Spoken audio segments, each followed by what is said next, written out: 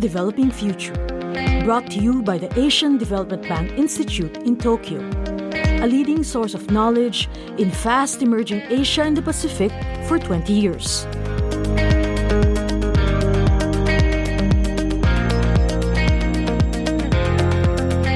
Africa and Asia are latecomers to urbanization.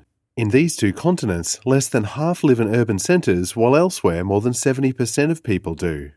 But Africa and Asia are now rapidly urbanizing, with Asian cities growing at an average of 1.5% per year and Africa's at 1.1% per year. While the world's largest megacities of 10 million people or more are in Asia, Africa's urban populations have been catching up. Incoming residents are competing for new financial and social opportunities, but are placing increasing demands on city resources and services. Increasingly, the importance of the transferability of Asian experiences to other regions is being recognized for more efficient development paths. Well-planned urbanization can boost growth. Last October, the United Nations Conference on Housing and Sustainable Urbanization in Quito adopted a new urban agenda that considered it a key development driver. But cities must also be designed to be safe, inclusive, accessible, and green, and this requires complex, integrated planning, often beyond the ability of bustling new cities. Urbanization, however, does not always guarantee success. If poorly planned or managed, people can end up living in slums without basic sanitation and with high rates of crime and pollution. Once urbanization goes wrong, there is often no second chance to seize the opportunities missed. The new urban agenda promotes affordable and sustainable housing, finance, and mixed-income housing to avoid segregation and stresses the need to adopt policies to local contexts. It recognizes different forms of tenure, such as co-housing and community land trusts, and encourages incremental housing and self-building schemes. Good infrastructure is vital, but poorly funded in Asia and Africa. Public-private partnerships have financed infrastructure in many Asian countries, although the returns have often had to rely on unpredictable fees and tolls. Still, some private investment is seeing profitable repayment in 5 or so years. One way to boost returns is to tax positive spillovers from improved infrastructure. Asia and Latin America have found that better transport typically attracts manufacturing. This creates jobs and demand for services, attracts farmers and small businesses, and encourages better education, all of which enhance productivity and increase tax revenues. The Asian Development Bank Institute has proposed that governments might want to share such future revenues with original investors to increase their rates of returns on projects. Without returning some spillovers to investors, many projects will not be as profitable and may never get off the ground. Policies to increase housing affordability pose challenges and risks. Africa's rapid urbanization makes such policies a key concern for almost every local and central government, especially when cities often struggle to provide quality jobs. After World War II, Japan took a three-pronged approach, establishing the Public Housing Loan Corporation to facilitate construction, building rental housing for low-income groups, and boosting residential land supplies.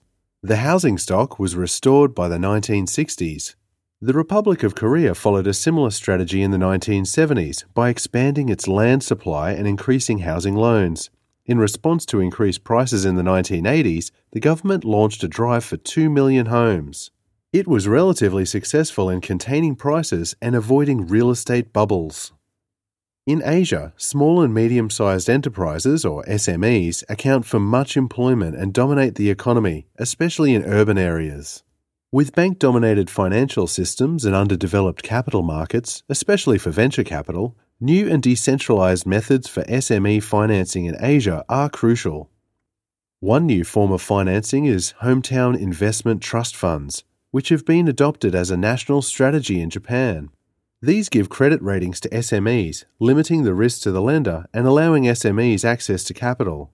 By employing statistical analysis of financial variables for 1,363 SMEs, Japan found that banks could lend to group SME customers, adjust interest rates, and set loan ceilings for each group. If similar systems were set up across Asia and Africa, SMEs could raise funds from banks more easily and gain access to debt markets by securitizing their assets and claims. Latecomers to urbanisation have found a major key to success is strong investment in education, sanitation and health. Making urbanisation inclusive for everyone is critical. In many growing cities, however, income inequality keeps increasing with negative impacts on health. Child mortality, for example, tends to be higher where reliance on skilled birth attendants is low, or where the prevalence of infectious diseases is high due to lack of hygiene or crowded living conditions. High child mortality can also indicate a lack of access to drugs. Similar factors can influence life expectancy. Income inequality can result in poor living conditions and stress. The poor may not have the means to pay for adequate health care or be forced to forego it altogether. Asia has found that a small increase in the income of poor households can have a greater impact on health than an equivalent increase for the rich. Infant mortality tends to fall as income distribution becomes more equal. Child mortality is particularly high in Nigeria and South Africa, both of which have highly unequal income distributions. Egypt and several Asian countries, especially Japan and the Republic of Korea, have lower income inequality and lower child mortality. Africa and Asia face similar problems. Despite best intentions, one-size-fits-all plans, best practical solutions and universal agendas to transplant ideas and institutions from one context to another do not always work. Promising approaches that have been tried and tested in Asia are nevertheless at hand. Achieving sustainable urban development that promotes growth will become one of the most pressing questions policymakers face in Africa in the decades to come. This has been a blog post by ADBI Dean Naoyuki Yoshino, Senior Research Economist Matthias Helble, and Legal Advisor Grant B. Stillman. The longer article was first published in the April 2017 edition of Africa in Fact, the quarterly journal for Good Governance Africa. This has been Asia's Developing Future, brought to you by the Asian Development Bank Institute in Tokyo. See the show notes for the transcript and related material. For more information about us, please visit adbi.org.